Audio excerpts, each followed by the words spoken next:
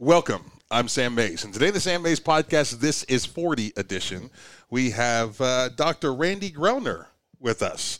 Dr. Grellner is running for Jim Inhofe's vacated seat, and he's got 5 weeks into the primaries to get started. And we had dinner the other night. We got some mutual friends, and we started talking a little bit, and I realized that, I hadn't talked to a doctor post-COVID about any of that stuff.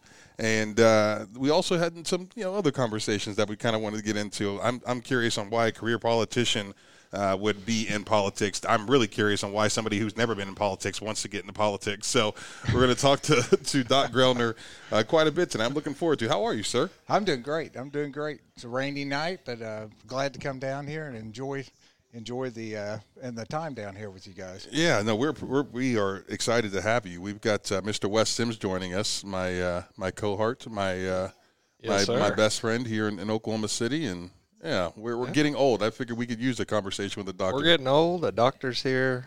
Words will be said. We might not like it, but we're going to see where it goes. The This is 40 series, Doc, is a little bit of just kind of a chronicle of my path to better health. I'm down about 50 pounds since January, and I'm working out like an athlete again. I'm taking a bunch of CBD and THC products that are helping me along the way, which has been great. But a lot of my listeners are kind of going through the same situation here where we're all hitting that 40 range, and, you read in any sort of, book of medicine that at 40 years old, these are the things you should be concerned about, or these are the things that could be happening to your body. And I mean, I don't know how 40 was for you, but I feel like the day that I turned it, there was a steady decline from that point. I remember I was 2 weeks after 40. I'm looking at the computers and I can't see anything, and I think I must have a brain tumor or something. So I called the local eye doctor, who's a good guy.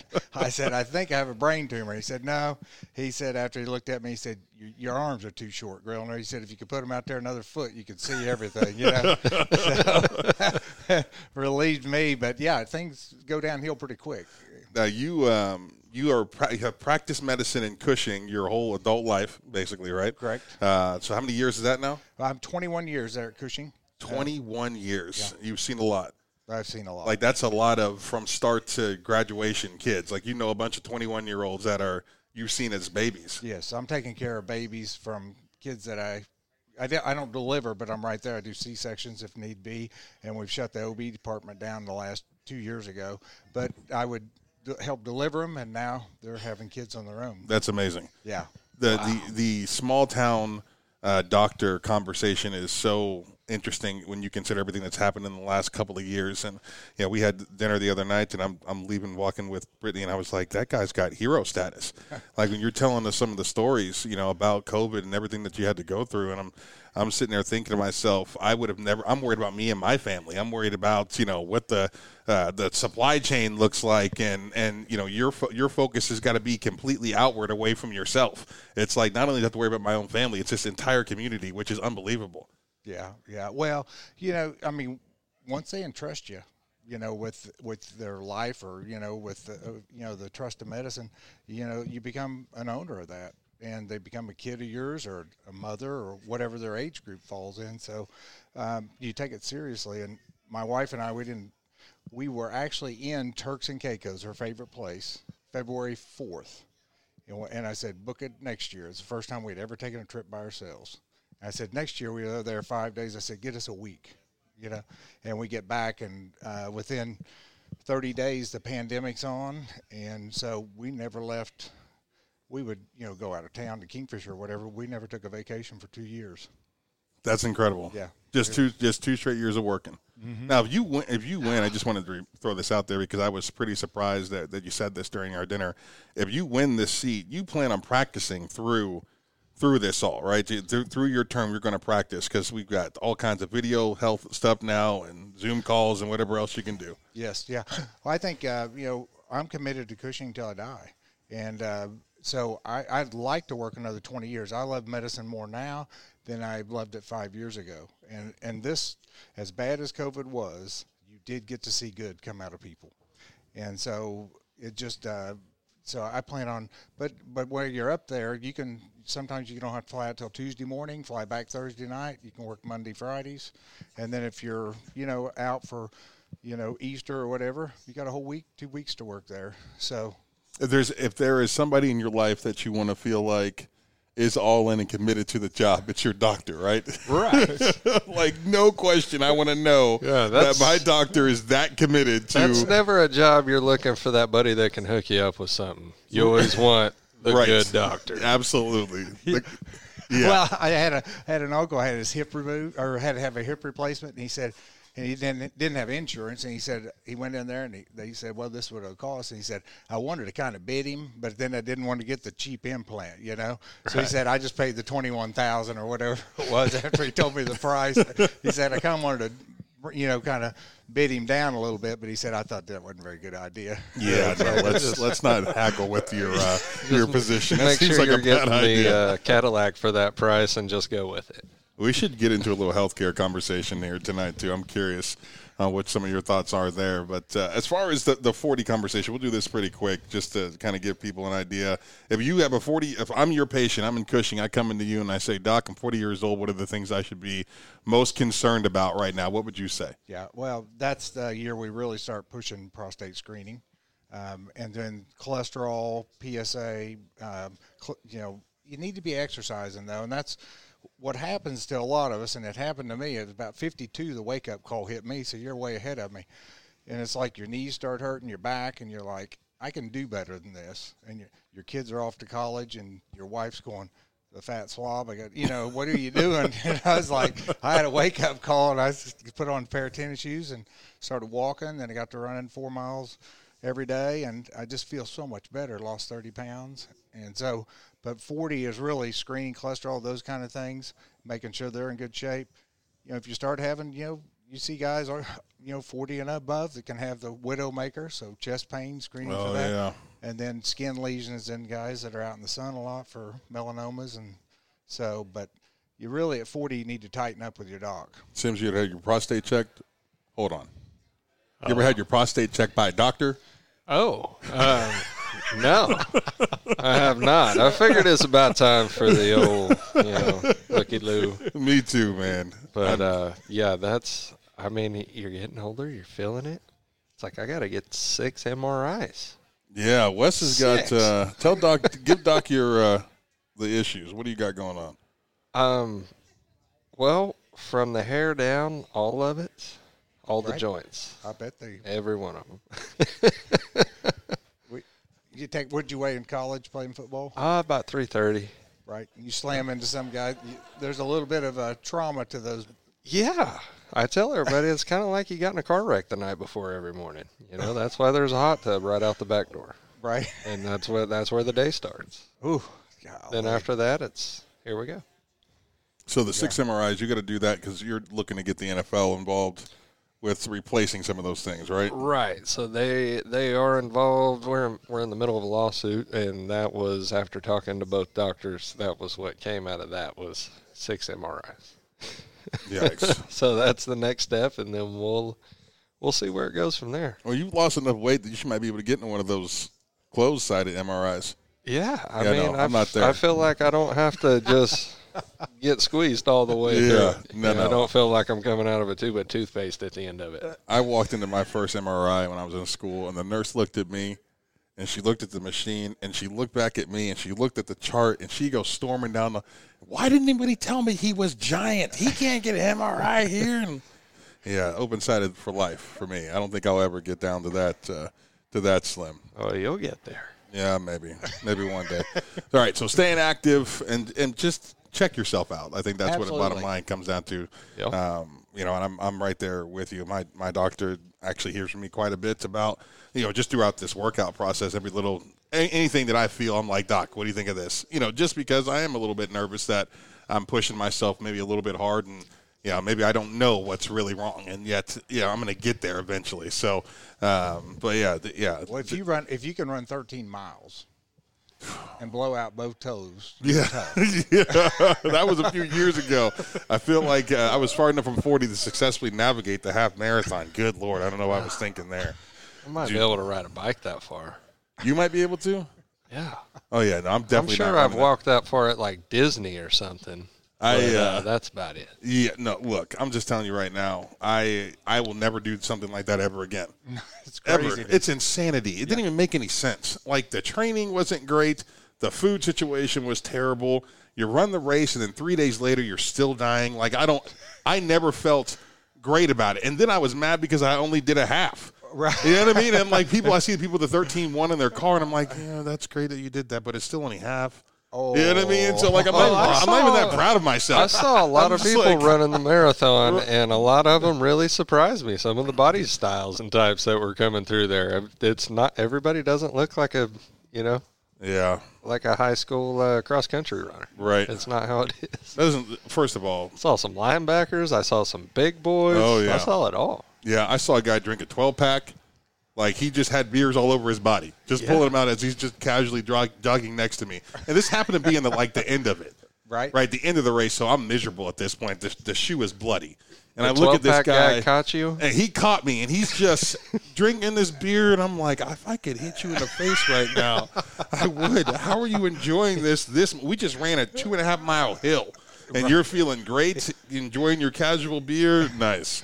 I appreciate that. Put him in an MRI and see if he has a brain, right? Right. No question. All right, Doc, let's talk a little COVID action. So it breaks. You are a one of 5 doctors in Cushing? Yeah. Right? Yep. Okay, so give me that first 3-4 months. Where was your head at? Yeah, I think initially I saw the second case in Cushing, but he had been with the first guy that was diagnosed in Tulsa. So you saw the second case in Cushing, but he was with Ground Zero. Ground Zero. Okay. Yes, and he came in on a Friday afternoon, 105 fever, 33-year-old guy, super nice guy, and heavy, and we didn't have a clue what he had. The CDC didn't get true test out to us till about 2 months into it, so you don't have anything to test him with. We had, but anyhow, super sick, and we give him some medicine, flu swabs, all that. Blood count looks normal, and he goes home. And I call him the next morning on Saturday. I said, "Hey, how you doing?" Because he concerned me, and he said, "I'm feeling better." And Sunday, feeling better. And then Monday, it just plows him. And so put him on hydroxychloroquine because that's all we had at that point in time. And he finally came through it. But, then it started building slowly. It wasn't like New York, how fast it seemed like it peaked. Yes. Yeah. Here it was slow. You'd see a case and you'd see a case. And then, by August, then things started pounding you pretty hard. And then November, by Thanksgiving, I was about to say calf rope. You're just exhausted. And so, one of my friends calls me. He's 58. On Thanksgiving Day, I actually called him to check on him because he was sick, and he said, I'm going to die. He's about 13 days in. And I said, well, you can't die. I said, so I show up at his house about 2:30 in the afternoon. He hadn't slept for 2 days because the headache was so bad. And he said, every time I cough, my head feels like it's going to blow off. He's running 103, 104 fever.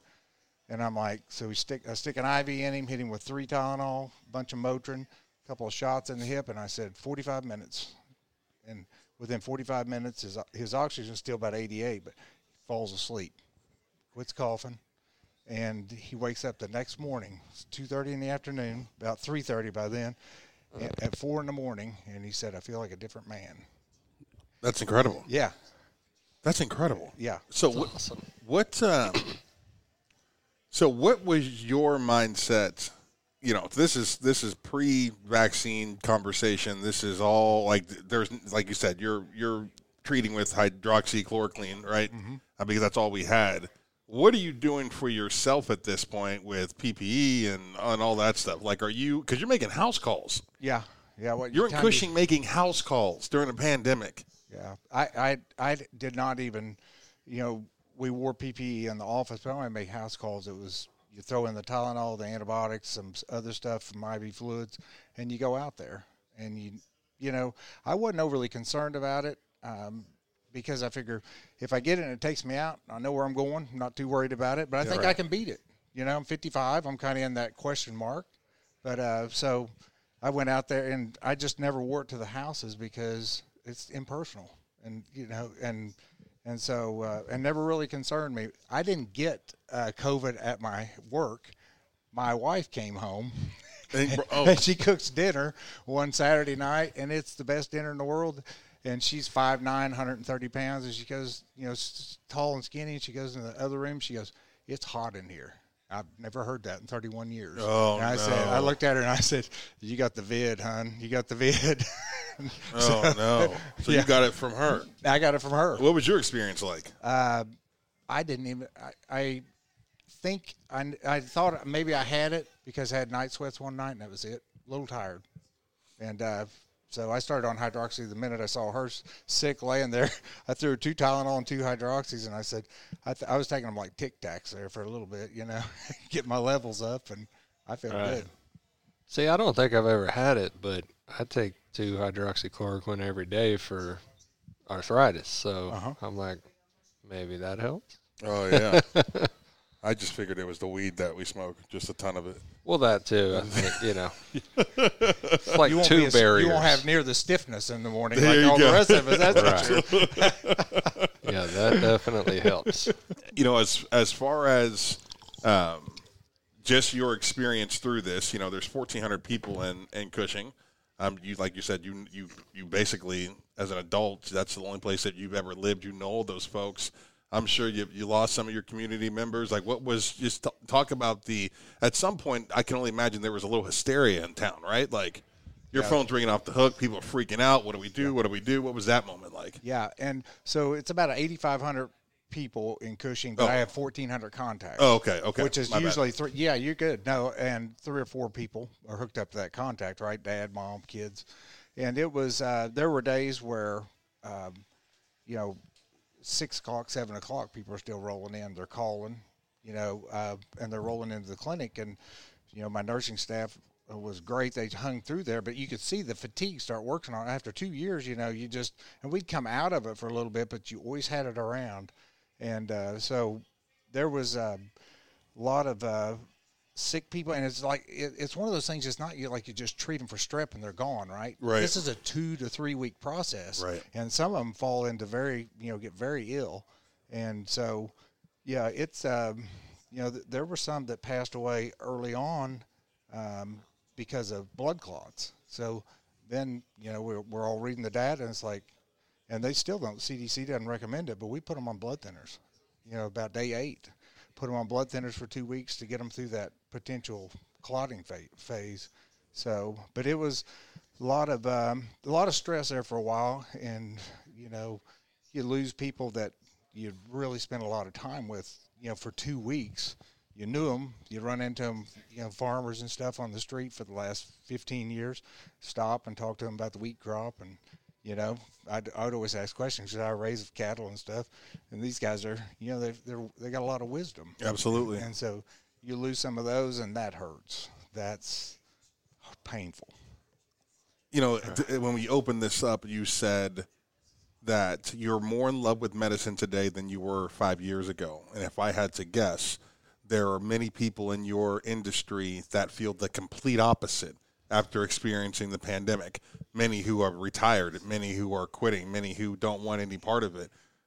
How are you, like, what about you makes you the drive? Like, what gives you the drive to continue after something like that? That's it's interesting. I think the thing is that ours it's not transactional. When you come in that clinic, it's relational. And so these people, and all their kids, their families, and so they come in, they're sick as ever, and you're making fun of them when you walk in the room. I mean, it'd be like a locker room, right? You're like, man, you look really bad, Right. Hope nobody sees you out in public like that, right. And you're dogging on them. But that's part of healthcare. Right. If you know them well enough and you can gig with them, and I know all of them, and we make comments all the time to each other, and it makes it fun. Right. And so these relationships over 21 years have just continued to build. Mm-hmm. And so there's so many backstories behind them that you couldn't write a book about it. And so that's the. Now, you served on your school board, right? Yes, I was on there 6-7 years somewhere. You are a current member of the Oklahoma State Medical Board, correct? Yeah, I'm Oklahoma State Board of Health. Board of Health, that's right, yes. right. Yep, Governor Stipp asked me to serve, and it was an honor, quite an honor. So community seems to have never been an issue for you, that's for sure. Like the relationship conversation, that this comes back to that whole, why would somebody who's not a career politician want to get into politics? All of a sudden, you take this seat, you go to Washington, and everything that you're good at doing, that reaching out and touching your community, that reaching out and being an Oklahoman, right, and treating Oklahomans the way that you want to be treated, all that kind of, you're gone. You're right. Your presence isn't here. How much do you think it's going to be more difficult to be Randy, to be yourself in an office that's so far and so disconnected from Oklahomans? Because that's how a lot of Oklahomans feel right now. I promise you that, is that those offices are away from here. They're disconnected here. They're not in sync with the way that we're feeling or thinking, right? Yeah, no, absolutely. And I had that question posed to me last Thursday from the president of the Oklahoma Cattlemen's Association. He goes, how will we be able to contact you? And come to find out, we knew a lot of people together. And I said, just like everybody else, I have a cell phone. And, I mean, you have to leave that door open, okay? And then you can call back, or you can have staff call back if you're just getting – but you have to leave that door open. That's just part of – you just put that on your shoulder and you carry it. But if they have that ability and patience, they can get a hold of me. And I got a great staff that's been practicing with me for 20 years, so they know what to do for the most part. But we're all here for a relation, I think, is to get to know each other and make each other better. And so I think there will be some difficulty from the standpoint there's just going to be more on the plate. But I think that we can make those relationships work. And I know in D.C., I mean, the people that need to get a hold of me will have straight access.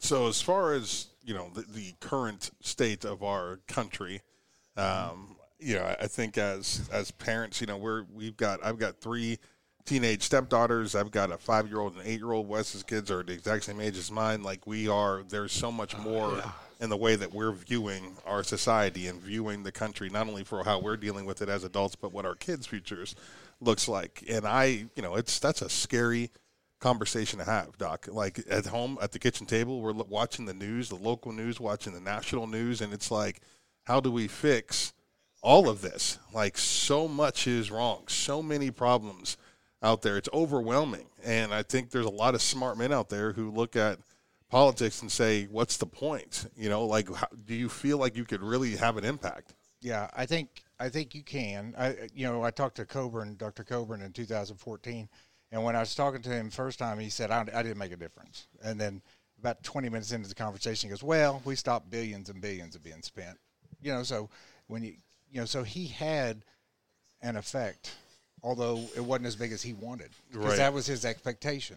So you have to understand, you shoot big, and if you miss, you're still doing pretty good, right? And right. So so I think that if we don't take the action and the pain now as our generation, because we've lived pretty good. I mean, I got World War II veterans. They took bullets going up Normandy Beach. Right. We haven't sacrificed. My generation hadn't. And, I told my wife, I said, I was born on a little wheat farm out in western Oklahoma. And I said, we didn't have anything, and I'm proud of that, but now we can put some money together. We got farm paid for. We got cows paid for. We got the house paid for. And I put together $1 million to put into this because I haven't sacrificed. This country's everybody, they were sacrificed, and now our kids are going to sacrifice. So if we don't take this burden on now and change the direction of this country, and I'm talking fiscally responsible, then we're just handing the debt, and we're plundering the wealth of our kids right now. And we're all living good, and they're going to pay for it. I would tell you that I'm socially liberal and fiscally conservative.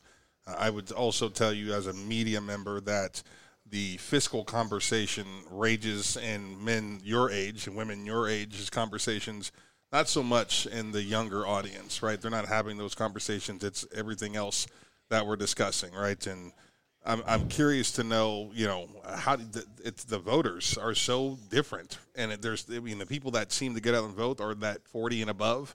The younger people seem like they don't believe that your vote counts and it's not going to work. And I mean, the voting conversation here is so crazy. It's so all over the place.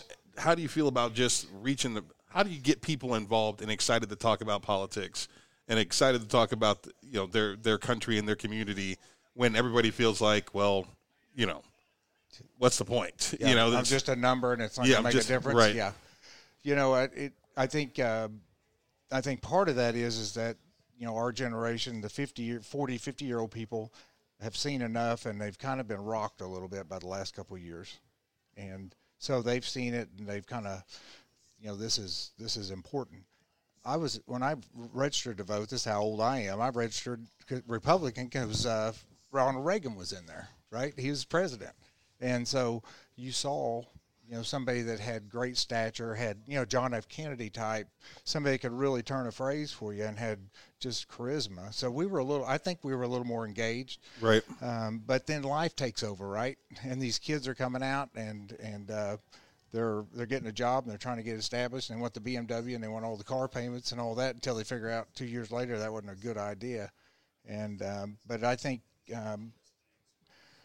we haven't done a good job in getting our kids engaged and taking care of themselves early on, 13, 14. Yep. And I have a lot of kids come in the office 16 years old, never mowed a lawn in their life, right? And you're like at 8, I'm mowing lawns and driving a tractor at 9. So that until you hand off responsibility, and I think, you talk about sports. Denzel Washington in the movie Remember the Titans? Yes. Yep. And he looks at the other coach, and I can't remember his name. Mm-hmm. And he said, he was helping a set of kids. And Denzel said, the world doesn't give a blank about them. Right. Okay. And every time you help them, basically, you're punishing them in a way because every time you help, you're crippling them. That's what he said. Mm-hmm. You're crippling them. And I think we had it so good, our generation, we didn't want kids to have it any worse. So we kind of took care of them, right? And we did everything. They didn't have to. They had nice cars, and I drove beaters. And right. I'm fine with that, And so I think we've had it so well, and we haven't wanted them to have to think, and I think that's a problem.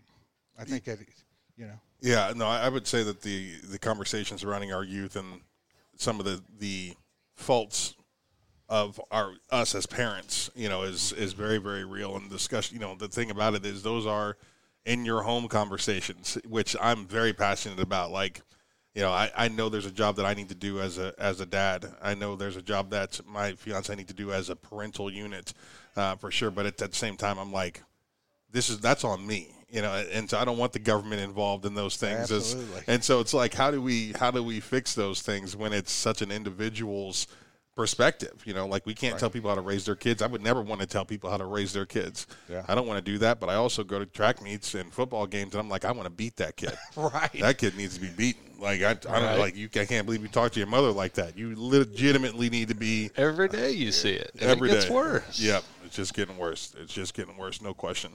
All right, let's talk a little sports because the Denzel Washington quote got me thinking about football, and I know we're a ways away from football season, but, man, it's for Wes and I. It's in our blood. And, the second that we get the Big 12 Media Day about midway through July, that's the season gets started for us. The season gets started when the Thunder are done anymore. There's no question. Time. It's 365. The Thunder have been done since January, that's for sure. Yeah. All right, let's talk about it. You are an Oklahoma State guy, all right? And so you went to Oklahoma State Medical School, correct? Correct. And you're a diehard. You and your brother. Love it. Love it. Committed to it. Yeah. Coming out, you came in from Weatherford, so we're coming in to Stillwater. I have a twin brother, and we're coming over 51 Highway into Stillwater, and you can see Stillwater, the university when you get up on that peak. And we were 18, and we'd been out of town once or twice, but that was it. And I looked at it and I said, we're not going to make it. He goes, what do you mean? And I said, Kurt Drummond was standing there, those towers. Yeah. I said, this is big. He said, we'll be fine. I said, okay. About 2 days in, we're in Joe's. I said, this is going to be fine, Rick. This will be all right. We're going to be okay. Yeah. I think that's hilarious because on my recruiting trip, you're almost nervous. Like, you're in the car with this coach, and it was Josh Henson at the time, who's now out there coaching the offensive line at USC. And, he's got me in this car, and I'm headed off to campus. Well, in my brain, from the airport, it can't be more than 20 minutes, right? Right, sure. So 40 minutes into the drive, I'm internally panicking. You're panicking. Like, where is this guy taking me? What's going to happen? Well, then you get off on, 174, exit 174 there, and it's another 13 miles in the town. I don't know what peak Dr. Grellner's talking about, but there ain't no peaks out there. I didn't see squat. I'm looking around like, where is this place? Where is this school? And then just to think about it is now, though, Doc. Stillwater now it's not even close. I mean, 20 years ago when I got there. So you got there 20 years before I did. Correct. Right? I got there in 84. Yeah, right. Holy crap. It's like a city now in comparison. They have spent the money. I mean, the community has grown. They've done a nice job of managing the growth on that place. And, Gundy was there playing when I was there. Awesome. I think he came out in 89. We had Thurman and Barry. Mm-hmm. I mean, we were just, we were unbeatable. I mean, except once a year. Well, sometimes that's just how it is. As Doc eyeballs Wes across the table. Sometimes it happens. Oh, that's awesome. Yeah, so you were there during the good old days. I find it pretty interesting. There's two types of Oklahoma State fans, right? There's the type that's loyal and true to a fault, that they don't care what the record is, that they get a chance at OU, they're excited about it, that type of thing. And then there's the fan base like me who's like, okay, cool, you got top 10 facilities, you've done nothing but win a whole bunch of games, right? So now let's win some meaningful games. Like, that's a conversation I'm willing to have. And I find the fan base is split there more and more each and every day. But I think we all can agree that Mike Gundy was incredible last season. Holy crap, what a year he had. Yeah, he was at the top of his game. And it just seems like the attitude's totally changed up there. And it's like he's just kind of unleashed to let's go win it. Right. And, it's an exciting time, I think, to be up there. Oh, yeah, no question. With the college football season looming. Seems like there's a cycle with Gundy. Like every 4 or 5 years, whenever it's coming up on the end of the contract or the controversial things pop up and you're like, maybe it's time to move on. And then he kind of one-ups himself that year. Right. And he does that it's like a cycle every 4 or 5 years. And I think he's a genius because of it. Now, there's some people who, that's funny. I hate you. Like, it makes me feel dirty just thinking about it. We need Schnellenberger. That's your guy. Yeah, bring him back. We need to bring Snelly back, absolutely. Yep. What? Good Lord. Gundy now he's got some allies right now. The new president. Yes. Which right? Yeah. Dr. Shroom, she was in my class in medical school. Okay. So, and you could tell I was 28, she was 22, I think. And you could tell she was a diamond at 22. And I tell everybody in the office, I said, I was the president of the class, and she's the president of OSU. I think she's done better than I have. She went up to you. Yeah, there's no question. Yeah, but I think that relationship, along with Chad Weiberg, the new athletic director, has really kind of given Mike Gundy a sense of peace. Like, he's got some support for the first time. And I think that's kind of – I'm excited to see what those three do in the next couple of years. Like, Gundy, the Big 12 is open next year, right? Where the Venables comes in – he's got a lot of work internally to do with Oklahoma. I would find it crazy to see them be at a Big 12 championship level. I think they will contend, but I think it's going to be tough for them to win one. So without Oklahoma there in a winning position, it's Oklahoma State, it's Baylor, right? Who else might be in that conversation? I mean, Gundy's got an opportunity here when no one really saw this coming. We've been kind of prepping for Oklahoma to be in a national championship game the last 3 years. Game? Yeah, that's it. Can he win the big ones? Do it. Can he win the big games? You a believer in Mike? Oh, yeah, absolutely. Yeah. I would say I'm probably more of a believer now than I was 2 years 10 ago. 10 a year every year. Well, yeah, it's a matter of time before he finally wins a couple big ones. The Oklahoma State Big 12 championship game against Baylor is how that's our life. Come on, that's how it goes. Oh. Like, I'm sitting there. It's the new Texas. There's not another fan base in the country that goes through what we do emotionally, I feel like. We get the announcement that the Baylor backup quarterback is starting, and in my head, I'm like, we lost. I immediately went, they're going to lose this game now. This kid's going to come out and torch him for 400 yards and 6 touchdowns. And sure enough, he played his tail off. Like, it just I don't know why. I feel like I've been beaten to be that way. Like, that's how I respond to things now. Oh, that's supposed to be good news. It'll be bad for us, I promise you. Well, my kids they're now 24 and 21, but when they were like 11 and 8, we got to go to an OSU football game there in Stillwater, and we're up 10 points, 2 minutes left, and I'm like, this is not good, right? And we get beat by 2 or 3 points, and we're walking all the way back to, over by the Coney Island, and my young one's crying. And I said, and I shouldn't have said this, but I said, you know what? Here's the deal, Jacob. I said, if you come to OSU, you're going to get a good education. You're going to find a nice wife. You'll be able to get a job. But you may not ever win a national championship in football. Oh, he went to crying longer. It's cold out. It's like, what do you want to give up, bud? What do you want to give awesome. Did you make it out to the Fiesta Bowl this year? No, I did not. Yeah. No, I wish. But, we're just finishing up COVID. Oh, yeah. January is brutal. Oh, was it really? Yeah. Yep. So, we kind of held out there. And it was an incredible game. My little ones don't know anything but Oklahoma State having success. Mm-hmm. My 5 and 8-year-old, we took them out there to the game, and they loved every second of it. It was awesome. It was a great game. Yeah, the Cowboy fans, faithful, they showed up in a big way in the desert, that's for sure. Yeah. That's for sure. All right, any other sports that you just do? What about the Thunder? Yeah, it's a big Thunder fan, and then, we watched some of it, but, boy, when Westbrook and – when they were there, just cranking it there the first couple of years. But so much fun. They just turned around, just kind of moved on. And show me the money, Jerry, right? Isn't that right. what that is? Right. I'm curious to see what we can do with these draft picks. Yeah, did you see that deal? Is there a true number 2, or do we just trade it all? Well, and here's get more. My biggest thing would be so that kid from Gonzaga, Chet Holmgren, is the diamond, right? Everybody wants to talk about 7-footer. He can control the ball. He can shoot from perimeter. He's 185 pounds, and we've already got 2 of those. Right. Next. Right. That's where I'm at. I'm really, truly hoping that Orlando drafts that dude. Give me a world-class athlete. Yeah, like the kid at Auburn. Then we can turn him into a football. The kid at Auburn is a freak. He's almost 7 foot tall. He's 240 pounds, can defend the basket, can shoot the three-pointer when he needs to. He's NBA ready right now. Like, give me that. Right. All right, give me that any day. Now, look, if you miss on the Holmgren kid and he becomes the white Kevin Durant, well, then we're all looking around like, how did you screw that? I mean, this is KD goes to we'll trade the them Sonics. for Poku and the other one that we got that are 7 foot white ball handling. We got 2 of them. We got them from all over the world. Yeah. They can have them. I think that's what's the second one? Who did we get last year? Who's the other guy? You're not from talking wherever? about Josh Giddey. Well, Giddey's good. I'll give good. Giddey that. Yeah, Giddey can ball out. That kid's But gonna if be a you star get a one guy day. from over the pond that's tall, over 6'9", we're going to draft that guy. It's a fact. Ibaka, I mean, go back. Giddey, Poku, all of them. Steven Adams. If there's some guy that came from overseas and he's 7 foot tall, we're getting him. I didn't realize that you were anti-foreigner on an NBA team.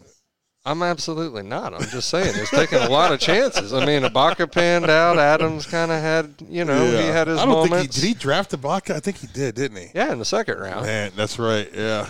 So he was big time hit in the second round. He was a huge hit. But we got to quit wasting first round picks on these guys that got to eat for 9 years before they're going to be worth a damn. I would agree to that. Sabonis. I mean, we can go on all day with these guys. Now, Sabonis was good, but we traded him for a guy that whose leg exploded. Do you think they're polishing up their films before they send them over here, kind of clip arting them a little bit? I mean, we love us some foreigners, man. We just do. Are we? I mean, so here's the thing. I just really hope that Orlando drafts that kid. Right. Because I don't want it in his hands. Like, I don't want to be able to go back and think.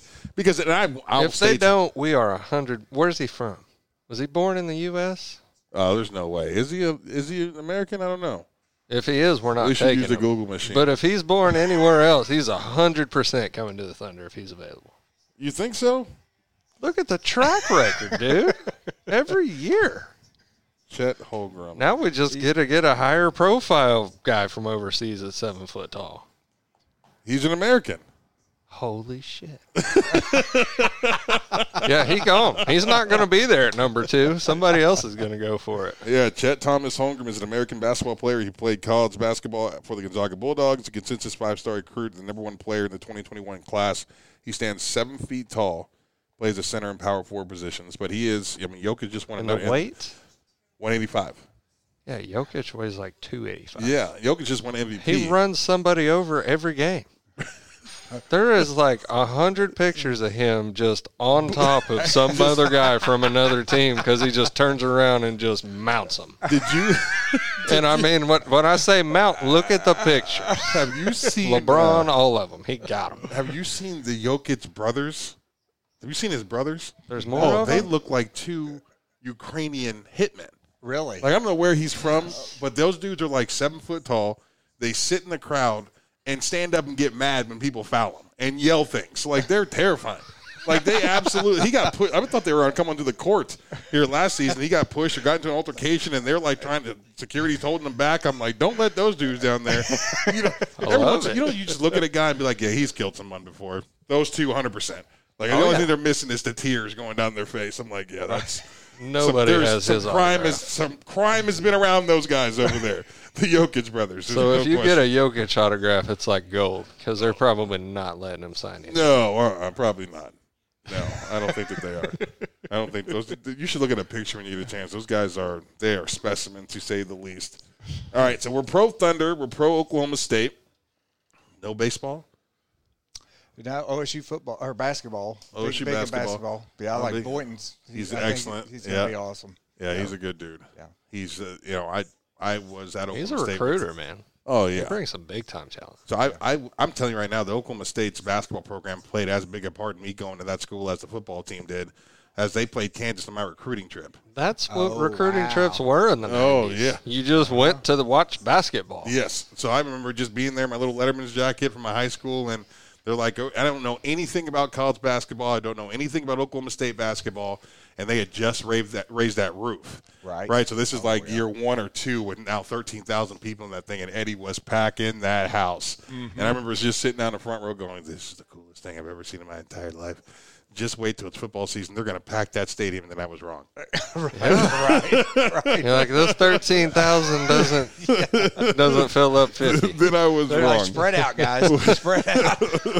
I remember when I pulled up, I was like, man, that's awesome. Is that the indoor? Is this like the Alamo Dome? And they're like, no, this little erector set out here, this is your stadium. That was before they bricked it in and made it look nice. And I was like, what the hell? People play here in college? Yeah.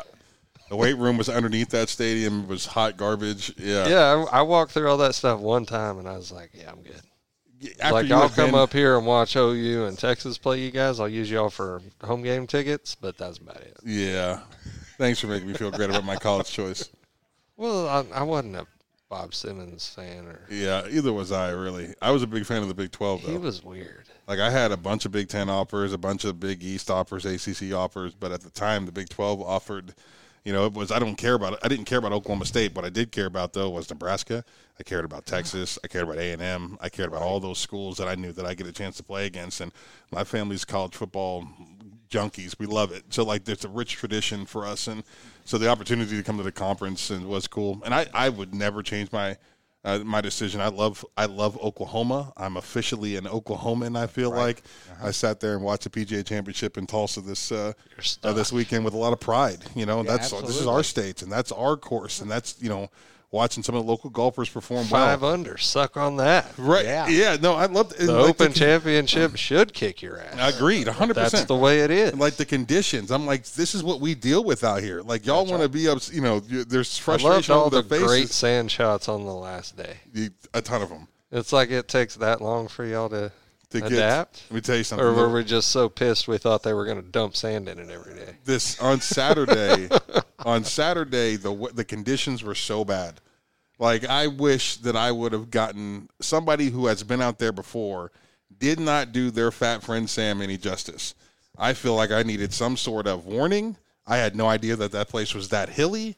We walked all the way in. We didn't take the bus. Oh, no. And we started the ascent from whatever that damn road is. We parked on 61st and right there road, by that tower. So we walk a half a mile, and then we started the ascent. And it is a long way from where you turn in till you get to number 1 tee box. Yeah, There's a reason why you can see the Tulsa skyline off in the distance. Yeah. It's a hike. I took that shuttle into that deal, and still, the next 7 hours, me and my father-in-law just pulling ourselves up and down that course. It was gorgeous. It was great. Sure, but it's tough. Yes. And unless I'm was he getting around any better than you? Yes, 100%. And how old is he? I'm in shape too. It wasn't a cardiovascular thing for me as much as I still weigh 370 pounds. So just moving it up and down, you know what I mean? Like, it just was brutal. It's tough, yeah. Yeah, When we left and we had to walk up to number 1 to go out, that was, I could see the light. Yeah. I thought that was it. I thought that was it. Because I lost all my muscle in my legs, and there was nothing left. They're just shaking. I get to the top, my legs are shaking, and they're like, "Sir, you got to move." And I was like, I'm not taking one step to the left. I won't stop till I hit the bottom. Did you hear what the economic impact of that course What was? they say, like $130 million or something like over that? $100 million. Yeah, it's $20 for a beer. Good God, man. Yeah, it was I spent $35 and ate like a 5-year-old all day. Yeah, no, I got because I wanted to buy some shit when I left, and I knew that was going to hurt even worse.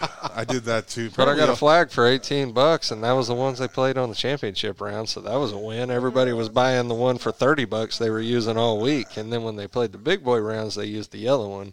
And that was the cheap one in the pro shop.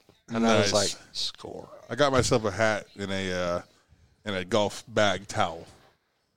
Those are the things that I went with for sure. I got lucky. I wouldn't get a nice golf bag towel because I put those through some bad shit. Yeah. I couldn't. Oh, yeah. You just I wouldn't know. get a nice one. Yeah, you just never know.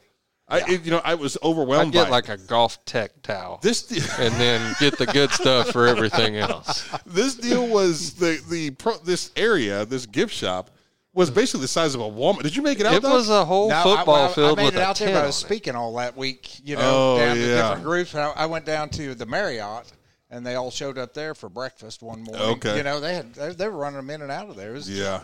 It was really cool. But I think my son went down there. He played college golf at Southern Nazarene for the first 2 years. And he said, "Dad," he said, "I'm pretty good, but he said, I'm not going to make the pros." And he said, "I really don't want to live that life, going across the pond or something and play some, and that's just what some you have Chinese to do. tour or something like that. Exactly. You have to do Where's it. Ricky about to sign? It's like Dubai or some stuff like that. yeah. Like, it's crazy. Yeah, But that'd be fun, though. there's so much For money. a It's a year. young man's game. There's no doubt. It is, yeah. And it's not necessarily like you have to, if you're That's why focused they're on, having kids on tour. You don't see guys showing up with kids then trying to do that. right. Like, Absolutely. they got to be born into that. Yeah, those guys are. I think the thing that kind of took me off guard more than anything was, none of them are physically imposing, right? Like John Rahm that's a big dude. Yeah. There's one more I thought that was pretty. I'll tell you decent what, size. man. Dustin Johnson, He's a big he's guy. gained some weight. Yeah. Like when he first started, he was like a Thunder draft pick from overseas, and now he's like a full grown. He's like a tight end out He's there. like a tight end. There's no doubt. I was like, Yeah. now it makes sense why he hits it so damn far. These guys, I mean, it's the technique and then it's just the mental fortitude to play. Do you play golf? I just play a little with my son. Yeah, me too. I mean, I'm not. Did much you of a get to golfer. watch him over at the driving range at all? I didn't see any of that. Well, they would. There was a huge like Megatron over there, like a drive-in movie, and so we'd walk up to the fence, and they would highlight 2 guys on each side of it, and you could see them up there taking practice swings, and then they would show their shot like a ball tracker on the screen and show like the ball speed, the carry, the roll, just like you're hitting at a monitor. Yeah. But you could sit there and watch them because you're watching them hit, and you're like, "What did he hit?" And you're like, "I don't know, but it flew 240." And you're like, "Shit, that's an iron." Right. Yeah. Yeah. Yeah. It was. I don't know that I'll ever, unless it's Augusta, I don't know that I'll ever go back out to a PGA event. I didn't just love it. You know what I mean? Like I thought it was pretty cool. And That the fact was it was cool. in Tulsa and all this stuff, and I'm glad that I went for sure. But you got to like love golf on a different level to want to be out there and Well, just. I mean, that's a tough place to follow. I mean, Oh, like dude. when it was at Oak Tree, that was a lot easier to follow. Right. Like I mean, walking there's some 18 like with Tiger at canyons Southern and Hills. stuff, but you don't have to hike up a mountain in Yeah. the middle of the golf course. Yeah, it That's was rough. It was rough for sure, but incredible time. And shout out to Tulsa, shout out to Southern Hills for They did doing it up such big, a great man. job. They did, killed it. Yeah. They And did I it up mean, real big. They killed it. Shocked. I was like, wow. Yeah, I was pretty blown away. But once again, as an Oklahoman, that's us, right? That's our state, that's our course, and it was a tough SOB, and I'm here for it, man. I love the fact that those guys were tested at Southern Hills. People look at the TV and they're like, Now I'm going I to have still to get go buddies. play the up tees and throw up like a $120 there just to say I did. No, look, I might want to do that. I got buddies back from Ohio that asked me when I first moved out here. They're like, "You see teepees and they riding horses in the street?" And I'm like, "No, sir, that's not Right. what this is. They do have dirt roads. That's about it. A lot of dirt roads. They got running water and all the things. Yeah, people phones. think of Oklahoma often. It's forgettable and it's small town and when you call here, it doesn't translate to dots on a piece of paper. Yeah, I got a lot of them say those guys are just a bunch of rednecks. Yeah. Let me tell you what, I'll take my rednecks and I'll go anywhere they want to go. Yeah, absolutely. They'll die for you. Oklahomans are some of the best people you'll ever meet in your life. Mm-hmm. And I think that if I've learned anything, like our politics don't necessarily have to line up for me to go out to any small town out west and meet somebody. I got good friends out in Boise City, Oklahoma. Right? They have never experienced any part of my life like I've experienced it. They don't, our families look different and our That's a our tough religious, place to find somebody. background is different, the whole 9 yards, but those people would open up their homes for me in a heartbeat, and they're just good folks, just good God-fearing folks here in the state of Oklahoma, and I feel like they get misrepresented a lot. The one thing I know about you is that you'll do your very best to represent Oklahomans in the way that they should be represented. So that's a good thing. That's for sure. Yeah. I lived coast to coast playing ball, and I honestly believe the world would be a better place if it had more Oklahomans in it. Yes. Yep. True story. Facts. Yeah. True story. So we need more good people in the city. We do. Yeah. We do. Oklahomans. I think you get out there and, every year the harvest would take place and Mom would have 15 chickens cooked up, and they'd come and eat chicken. We'd have big lunch, big dinner. Nobody left our house hungry. And those are the days, you look back and somebody comes over and it's like the fridge, the cupboard, anything you want, it's yours. That's what you do. You just serve people. I'll tell you, I stopped at a gas station on the way here and I smelled fried chicken and I almost didn't make it here. Sorry to interrupt you, but I can smell it right now. Fried chicken? I think it's in my coat. Yeah. And I love it. Nothing like a little gas station chicken. Are you hungry? I smelled fried chicken. It's in my skin, I'm pretty sure. Yeah.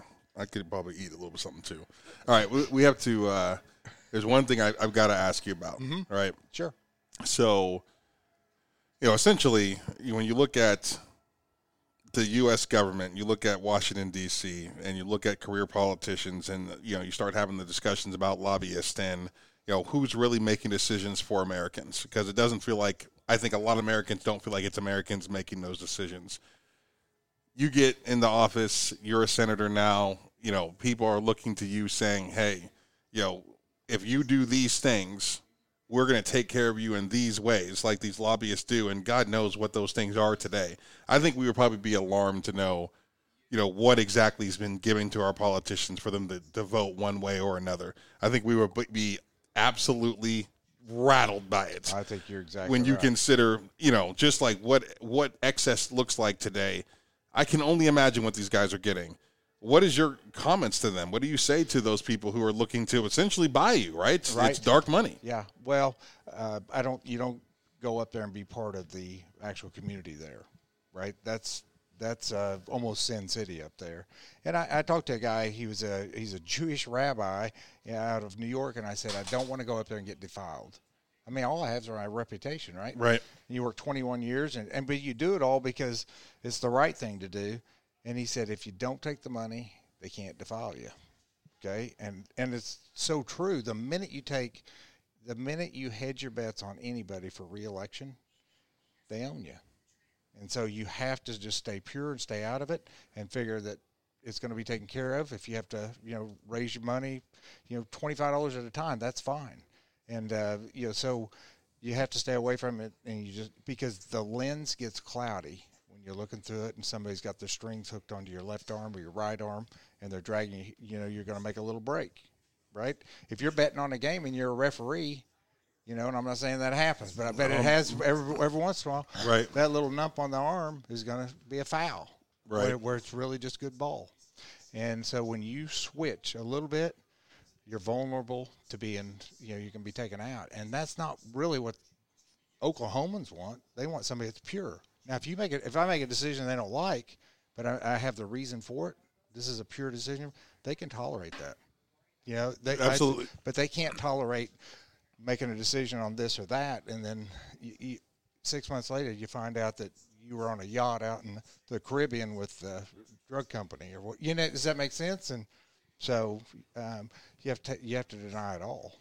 And if there's anything that you want Oklahomans to know about you, and I feel like I need to say this. I've only met Dr. Grellner one other time, and we had a great conversation, and I found a lot of I'm very interested in the COVID conversation. I'm interested in you as, like I said, that there was this heroic feel to what you were doing up there, making these house calls. Like I have a lot of respect for you, and I've only met you one other time. I'm not going to tell. This podcast is not me endorsing you in any way, shape, or form. You know, I'm sitting here having a conversation and interviewing you, but if I had sat down at that table and thought this guy was going to do damage to my audience, I would have just told John, I don't want to do this, you know, and I was pretty excited to talk to you again after this. So you have the platform. You know, if there's anything you want Oklahomans to know about you, what would it be? Yeah. Well, I think I'll go up there. It'll be as honest as the day is long, because that's how I was raised. I was raised in the same values they were, and rural and Oklahoma values are, as we've already talked, the most treasured values you can have. And it'll be a pure decision. It'll be a decision to move Oklahoma and this country forward. And there are going to be hard choices that may make us, hurt a little bit right now. But for the long haul, for my kids, my grandkids, and the future of this country, we're going to have to make some tough decisions. And, we can all agree, or we can scream and holler at each other, we can just disagree and say, hey, it's okay. But we don't have to be disagreeable like this current climate is, and we have to back that up. I think the next leader that comes into this country, and they can bring people back together to have a conversation instead of a rock throwing contest or a bullet, right. I think that is the leader. And I don't know who that is, but we have to have compassion on the other side of the aisle with these people, right? Because they're just like us. They're struggling, and, we all think we're righteous, right? We think we're self-righteous. We're not. We all have our faults. And so, but it'll be a pure decision. I will work super hard because I'm a workaholic. My wife will tell you that. But it's about making sure that you move this country forward, and that we have to maintain our leadership economically, or we're going to be done for. And, one of the ways is, energy is huge. We got to get back our energy independence here in this country. And, we got big threats out there. Absolutely. We all want to talk about Russia. China scares the heck out of us. Yeah. And they can keep sending them over the hill. And you're going to see a conflict between them and Taiwan here before long, I got a feeling. And we're going to be fighting two battles if we're not careful. And so we have to economically, and that's the cool thing about America. Every day you wake up and there's a new mousetrap on the market, right? Because some guys goes, that's cool, but I can do it better. Right. And that's what makes us, it's our brain, and all this intellectual property that's been given to China and those kind of things diminishes our ability to, to make money. So, and to drive this economy forward. So but I'll work super hard. I will not take any of their money. It would, no way I could. And we just did a deal. I had some partners, and we sold an urgent care, and they just turned it over. They said, you handle it. And they never worried once. And there are always times in there you go, boy, I could, you know what I'm saying? I could get a this or that out of this deal because I'm doing all the work. You could complain about it, right? Right. You can't, right? You're there. They're your partner. And you do and most of the time, all that stuff never adds up to much anyhow, except you can't sleep at night. Right. When you lay your head down, you want to be able to sleep at night. Doc, it's been a pleasure, my friend. I appreciate it. Hey, thank you. I want to. We'll keep up and catch up. Here in a few weeks after the primary, and we'll see where you're at to maybe continue this conversation. I think it's such an interesting story. You're not a career politician. You've served your community for 20 plus years. You're an Oklahoman. You're an Oklahoma State guy. I think that you are being led by your heart and your faith, which is, rare today. Like, I can honestly sit here in front of you and think this guy doesn't have an agenda. Like, you are literally, I think you're the real article in front of me. And look, I could be wrong, but this is my gut telling me that I believe every word coming out of your mouth, and I believe that's your story, and that's who you want to be even there in Washington, which is saying a lot about you. So.